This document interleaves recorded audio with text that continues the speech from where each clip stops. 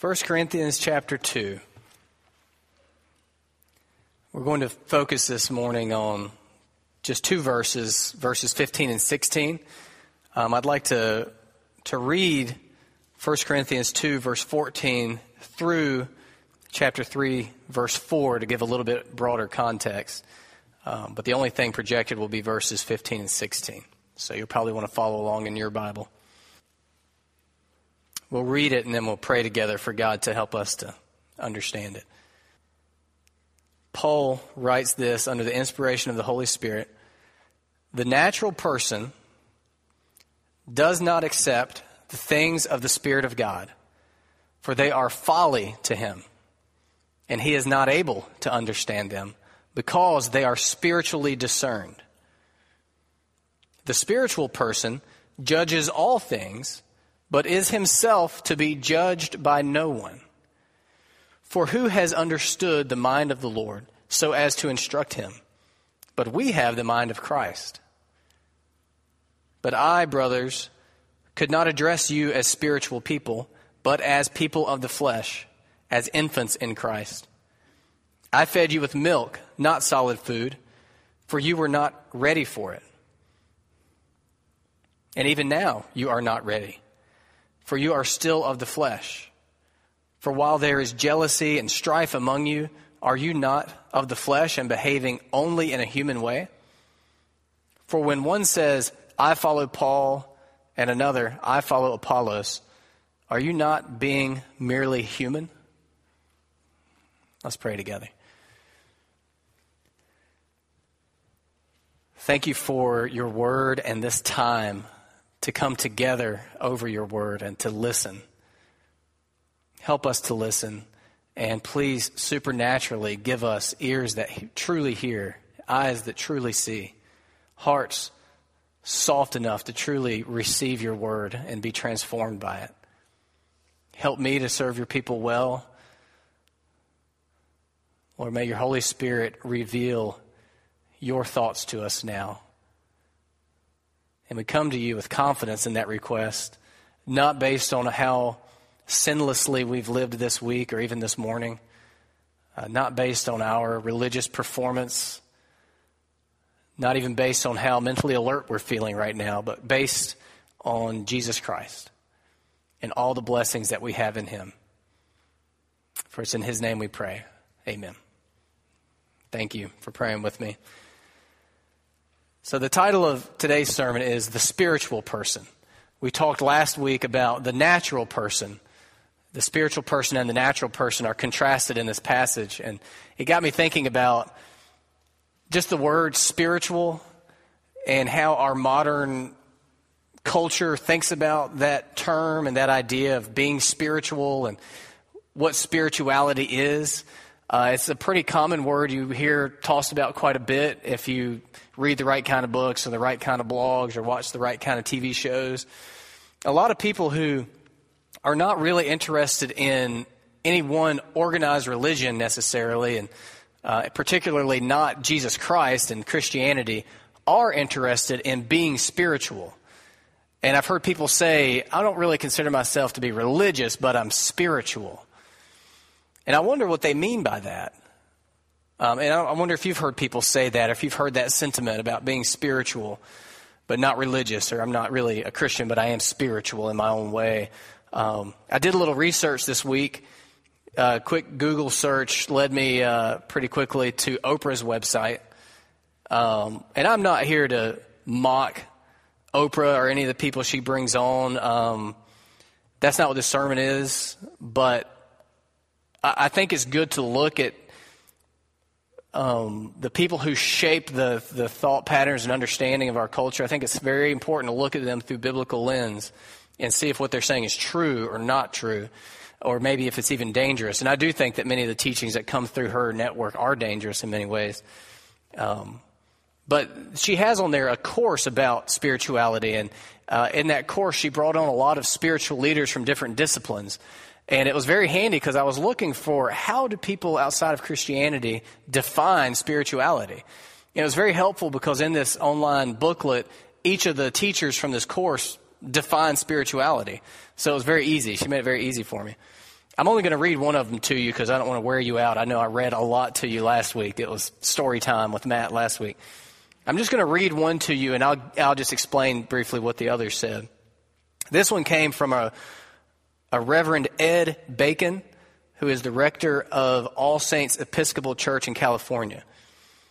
He's one of the spiritual teachers, advisors that Oprah brought on board. And he says, spirituality is a meaningful connection. It is about being connected with one another and connected with the cosmos. It is the process of being healed, forgiven, empowered to go into the world to be fully alive. I found that to be somewhat representative of what everybody said. The others had definitions. One felt that it was an instinct that we all have. Spirituality is the innate instinct that there's something more to life than the physical.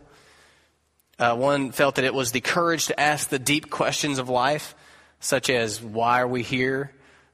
Another felt that it was connection to virtuous qualities like love and patience and harmony and things like that.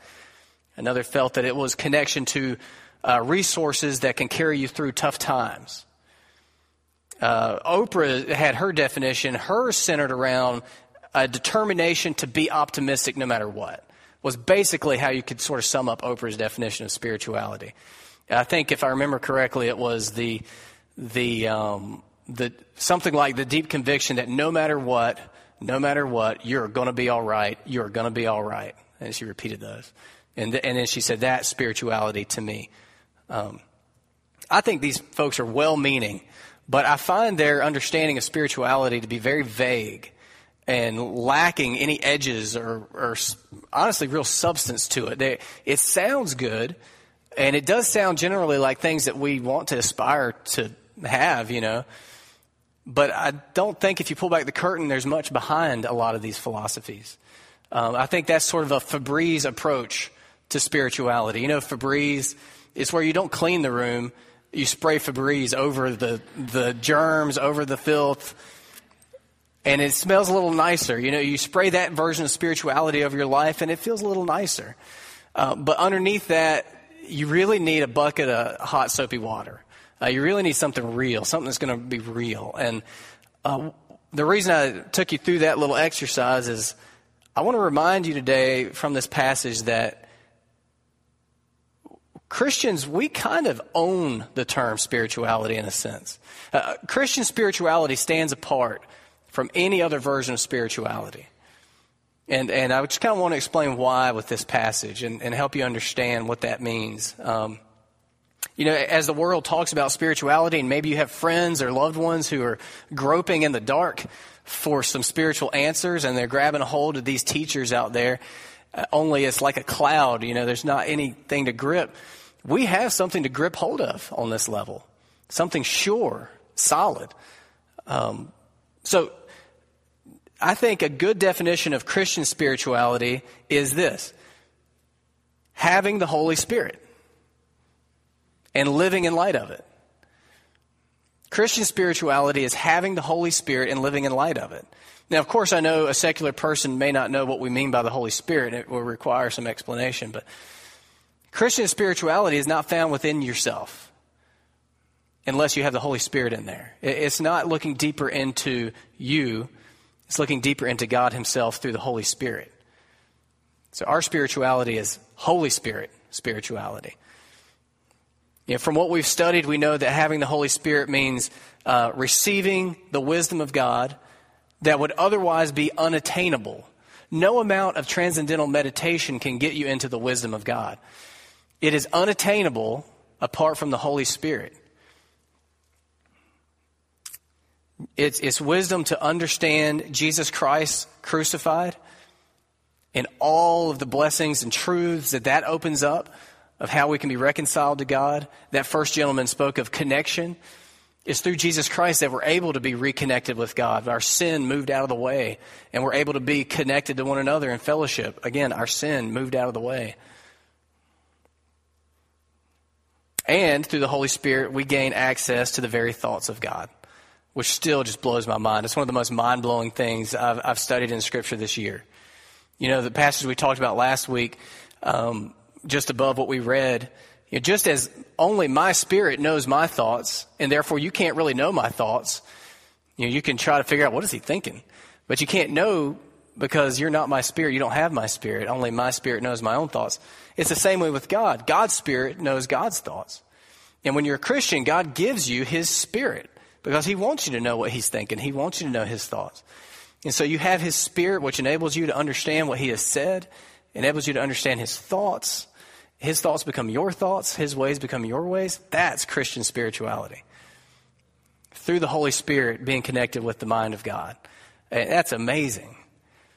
Okay, so with that in place, we're going to look at a very strange couple of verses, really, especially verse 15, I think is a very strange verse. I have loved studying this verse this week. It reminded me of the good old days back in Romans, like chapter 9, where he talks about how I hated Esau, but I loved Jacob, and we're trying to figure out all that hard stuff. It kind of reminded me of that, to figure out what he means by this. Because if you read verse 15, the spiritual person, my translation is the ESV, and it says judges. Who has an NIV Bible open and can tell me, what does yours say?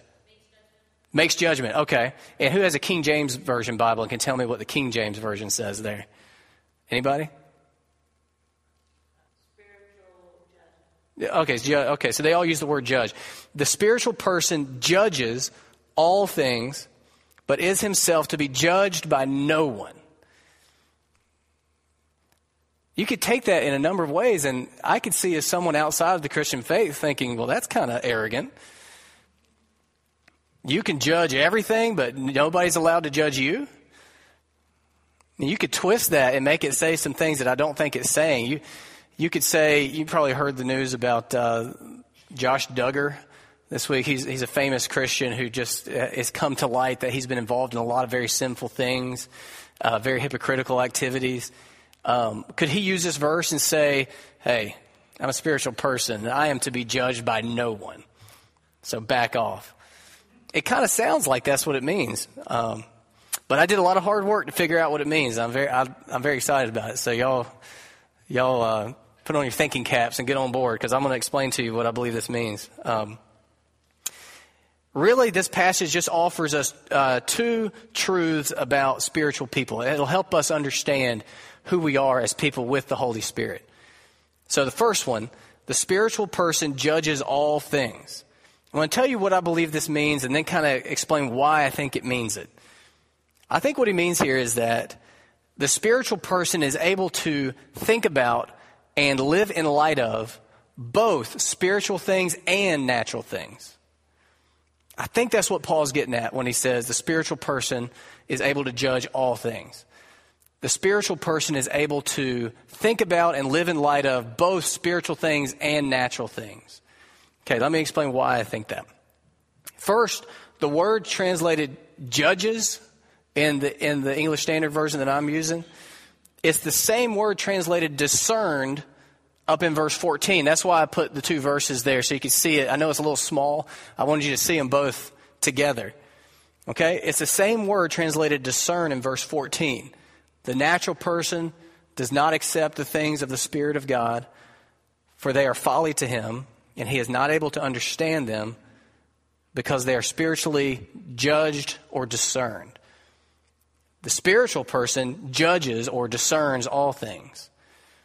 The word itself, I'm going to explain to you what the word means, and this is not coming from my brilliant mind.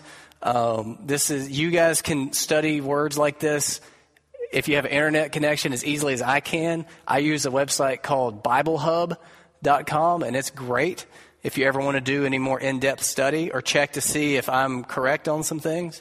It means to examine, inquire into, investigate, or question. These are possible meanings for this Greek word in English. If you want to get real literal about it, and I know you guys do. I get the feeling y'all aren't as geeky about this as I am. Y'all need to get excited about this.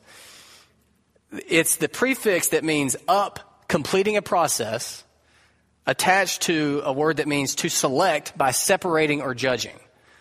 Okay? You guys are getting excited. I can see it. One person defines it as to distinguish by vigorously judging up and down, closely examining through careful study. So it's a meaty Greek word that in English we have trouble figuring out what English word to label with it. So it's been, usually you'll probably find it translated examine throughout your Bible. But it's also translated judge, discern, or even appraise, like you would do with an antique. You check it out, appraise it to see what the value is. So the meaning of the word itself leads me to think that what he's actually saying is the spiritual person is able to think about and live in light of both spiritual and natural things. Let's try some of those other words. The spiritual person examines all things, but is himself to be examined by no one. The spiritual person discerns all things, but is himself to be discerned by no one. The spiritual person appraises all things, but is himself to be appraised by no one. You get the idea of there's a little fluidity in trying to figure out exactly what he's saying here. So then you need to look at the context to figure out what does he mean by the spiritual person judges all things. Does it mean that he sits in like figuratively speaking, he sits on a big tall chair like a judge and just says, that's bad, that's good, you're dumb, you're ugly, and just makes judgments about everything? Of course not.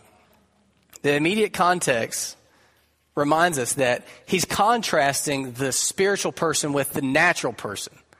Okay, this isn't aimed at being a detailed explanation of the spiritual person. He's specifically holding up the two people, natural people, spiritual people, and showing you how they're different. So what's the main thing that he's told us so far about natural people? Well, they're not able to think about and live in light of spiritual things. They don't have the Holy Spirit. They can't accept or understand spiritual things because those things are spiritually discerned or judged. Okay? So by implication, they can only discern or judge natural things. They're stuck on the natural level. They hit the ceiling. That's all that they can discern or judge or examine. Okay? In contrast, the spiritual person discerns or judges all things. Not just natural things, spiritual things and natural things. Okay, one more hint here. A little further down in what I read, but what's not posted here in chapter 3, he goes on to talk about these people in chapter 3, verses 3 and 4. And it just clues you into his mind what he's talking about here. He says, you are still of the flesh.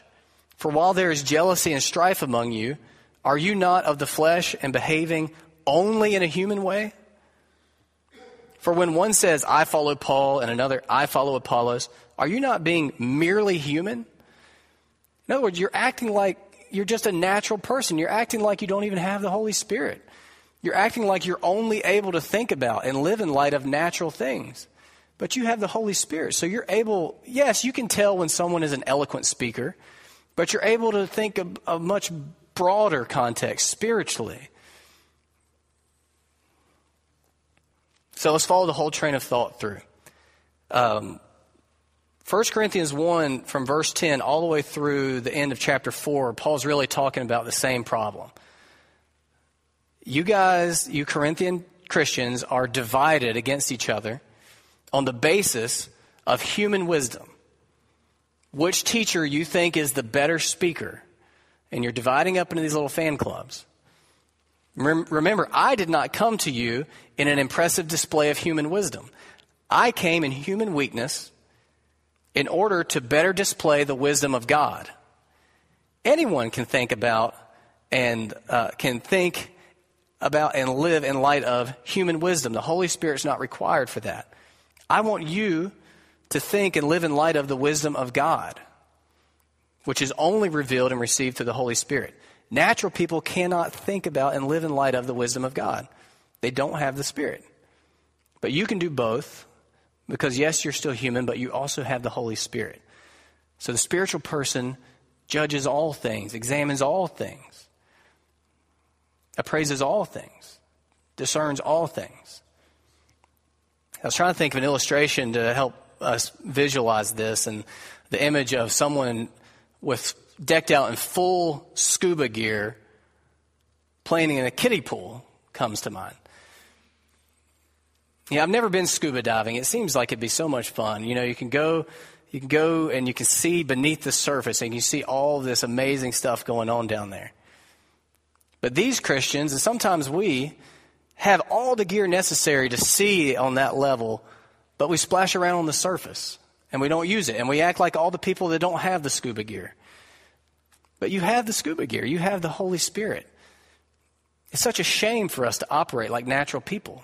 We're spiritual people now.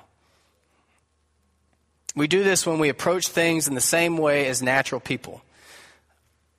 When we approach our work the same way as a natural person, without the lens of what does God say about how to operate here. We're operating like natural people, not spiritual people. When we approach relational or emotional problems the way a natural person would, without the deep resources of God's Word, then we're operating like natural people, not spiritual people. And when we approach our education, our parenting, whatever, politics, when we approach politics in the same way as natural people, we're missing all the blessings of being spiritual people. The spiritual person judges all things. And I take that to mean the spiritual person is able to think about and live in light of spiritual things and natural things. Now, keeping that in mind, let's move on to the second thing he says here. The spiritual person judges all things, but is himself to be judged by no one. Judged by no one. Okay, I'm going to again tell you what I think this means and then explain why. I think what he is saying here is that spiritual people do not perform according to natural criteria. Okay, I know that requires some explanation, but I think what he's getting at is spiritual people don't perform according to natural criteria. I think there's wordplay here that's really lost in translation. The fact that he uses the same word those 3 times for these 3 uses, I think he's got some clever wordplay that just falls through the cracks when we translate it into English. Remember, what's the problem that he's addressing? You guys are dividing up and being fans of different church leaders based on natural criteria. Who's the best speaker? Who draws the biggest crowd? Who gets the most laughs? Who keeps me awake the longest? They're dividing over their conclusions. Let's look at some of the other things he encourages them for me to prove to you how right I am on this. Okay, one thing he tells them, do not say, I follow such and such. Remember in chapter 1, verse 12, what I mean is that each one of you says, I follow Paul, or I follow Apollos, or I follow Cephas, or I follow Christ. He's saying, don't talk like that. Don't say you follow human leaders like that. That's what natural people do. He says it again in chapter 3, verse 4. For when one says, I follow Paul, and another, I follow Apollos, are you not being merely human? That's what the people without the Holy Spirit do. He also tells them not to boast in people. In chapter 1, verse 28, God chose what is low and despised in the world, even things that are not, to bring to nothing things that are, so that no human being might boast in the presence of God. And because of him, you are in Christ Jesus, who became to us wisdom from God, righteousness and sanctification and redemption, so that, as it is written, let the one who boasts boast in the Lord. He doesn't want us boasting in humans. Okay, that's what the people without the Holy Spirit do. The greatest thing that they see is a really powerful person. But we see beyond that to the God of the universe. So he doesn't want us boasting in human performance. Another thing he says is don't give people credit for God's work. A little bit later in chapter 3, starting verse 5, he says, what then is Apollos? What is Paul? Servants through whom you believed, as the Lord assigned to each. I planted, Apollos watered, but God gave the growth. So neither he who plants nor he who waters is anything, but God who gives the growth. Don't give credit to men and women for things that God did. God didn't do those things to glorify those men and women. He did them to glorify himself. Worship is meant to go to God, not church leaders. And then my favorite part of all this, we haven't gotten to it yet, but we will.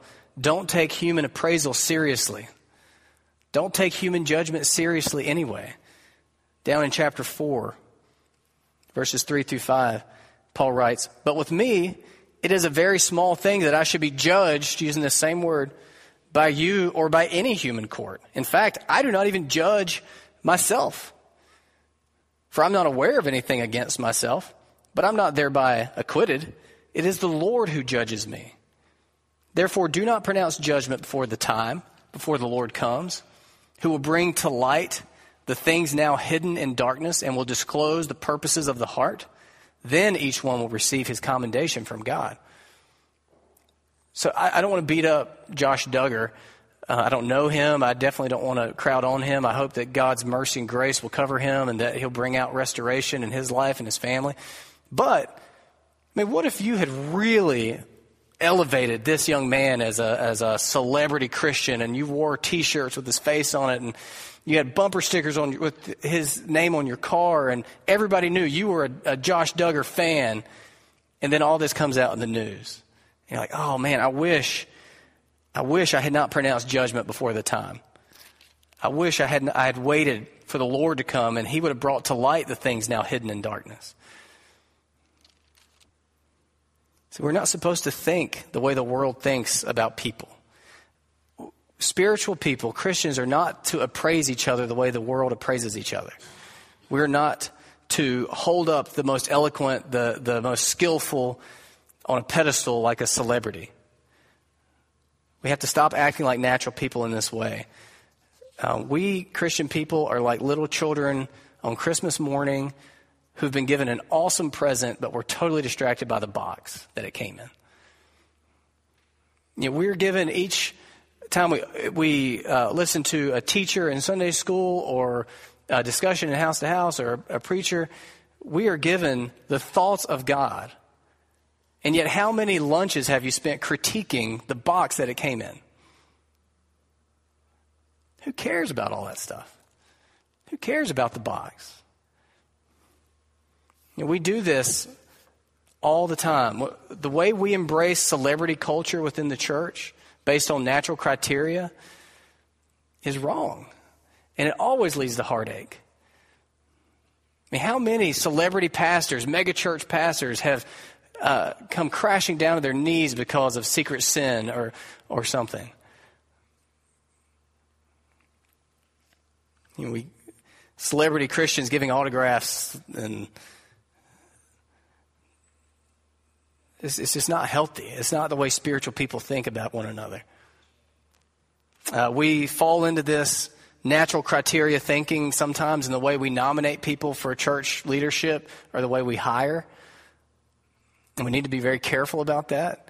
It would be better to have a truly humble, wise in the wisdom of God, no-name Christian than a super powerful CEO, manager, get-it-done guy who's not in the Word, who's not walking close with Christ. We don't think let's just get somebody good. We think, who is wise according to the wisdom of God? Who is walking closely with Christ? We act like this when we critique the church based on natural criteria. This isn't America's Got Talent. I'm not a juggler up here. Across churches, across the world, that's not what's going on Sunday mornings. It's not a performance. We need to be careful talking about this as a stage. Up here, it's not a stage. That review, critique mindset is very poisonous in the church. Nobody's performing here. We're all in this together, pursuing the wisdom of God as revealed by the Holy Spirit through the Word of God, all of which we are blessed with through Jesus Christ, not our excellence.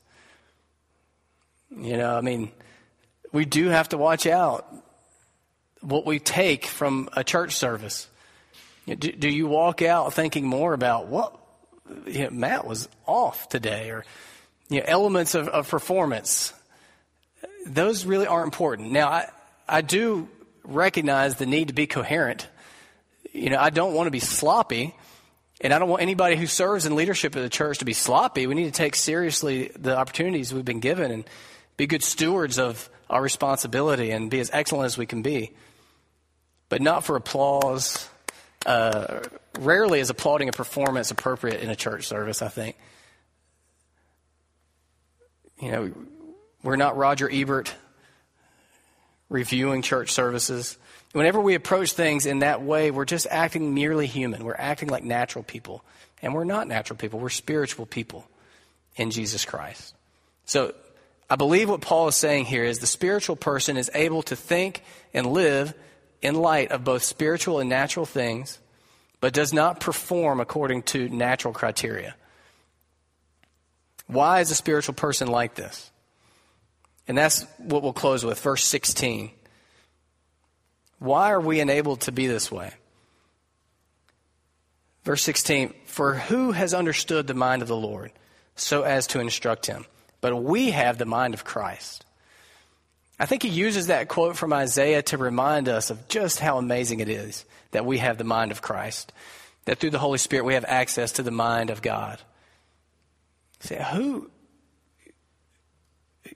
who can know the mind of God? I mean, it's incredible what we have. And now we have the mind of Christ. You know, one cannot know the mind of the Lord through natural means. You know, scientific method, a big telescope, none of that stuff is going to get us into the mind of the Lord. We cannot measure the Spirit of the Lord with natural tools. We cannot instruct him with natural wisdom. We can't add our natural wisdom into what he's given us and enhance it. The astounding, humbling reality is that as Christians with the Holy Spirit, we've been given direct access to the mind of God. Where the wisdom of men leads to the exaltation of men, the wisdom of God leads to the exaltation of God. And if you're not sure if you're operating by the wisdom of men or the wisdom of God, you can use that test. Am I walking around worshiping the God of the universe, or am I more thinking about the performance of men? The spiritual person has the mind of Christ. The way Jesus thought is now our way of thinking. The way Jesus lived is now our way of living. In Jeremiah, God was prophesying and promising what the new covenant was going to be like. And one of the hallmarks of it was, in the new covenant, you weren't going to just have God's law written on stone tablets outside of you. It was going to be written on your heart. It was going to go from being an outside of you thing to an inside of you thing. It was going to become who you are. And then all through the New Testament, we're told, be transformed by the renewing of your minds in Romans 12:2. Be renewed in the spirit of your minds in Ephesians 4:22-24. Have this mind among you, which is yours in Christ Jesus. We're told over and over again, beware, beware, beware the conforming influence of this world. It will always be trying to make you think like it thinks. You've got to constantly be renewing your mind to think like Jesus thinks. For one big reason, because you can. Because you can. So I want to close by reading that last passage to you, Philippians 2. I think it sums this up pretty well, and then we'll pray. Philippians 2, verses 3-8 says, do nothing from selfish ambition or conceit, but in humility count others more significant than yourselves. Let each of you look not only to his own interests, but also to the interests of others. Have this mind among yourselves, which is yours in Christ Jesus, the mind of Christ, who, though he was in the form of God, did not count equality with God a thing to be grasped, but emptied himself by taking the form of a servant, being born in the likeness of men. And being found in human form, he humbled himself by becoming obedient to the point of death, even death on a cross. Man, that runs contrary to natural wisdom. But that's the mind that is ours in Jesus. He let go of everything for us. We can let go of everything. Let's pray. Father, I thank you for your word, and I ask that you would, Lord, help us to receive your word specifically, not my words, but your word as your wisdom. Help us to be spiritual people, not merely natural people. Help us to enjoy all the benefits that are ours in Jesus Christ. And let us live in light of the mind of Christ, in whose name we pray. Amen.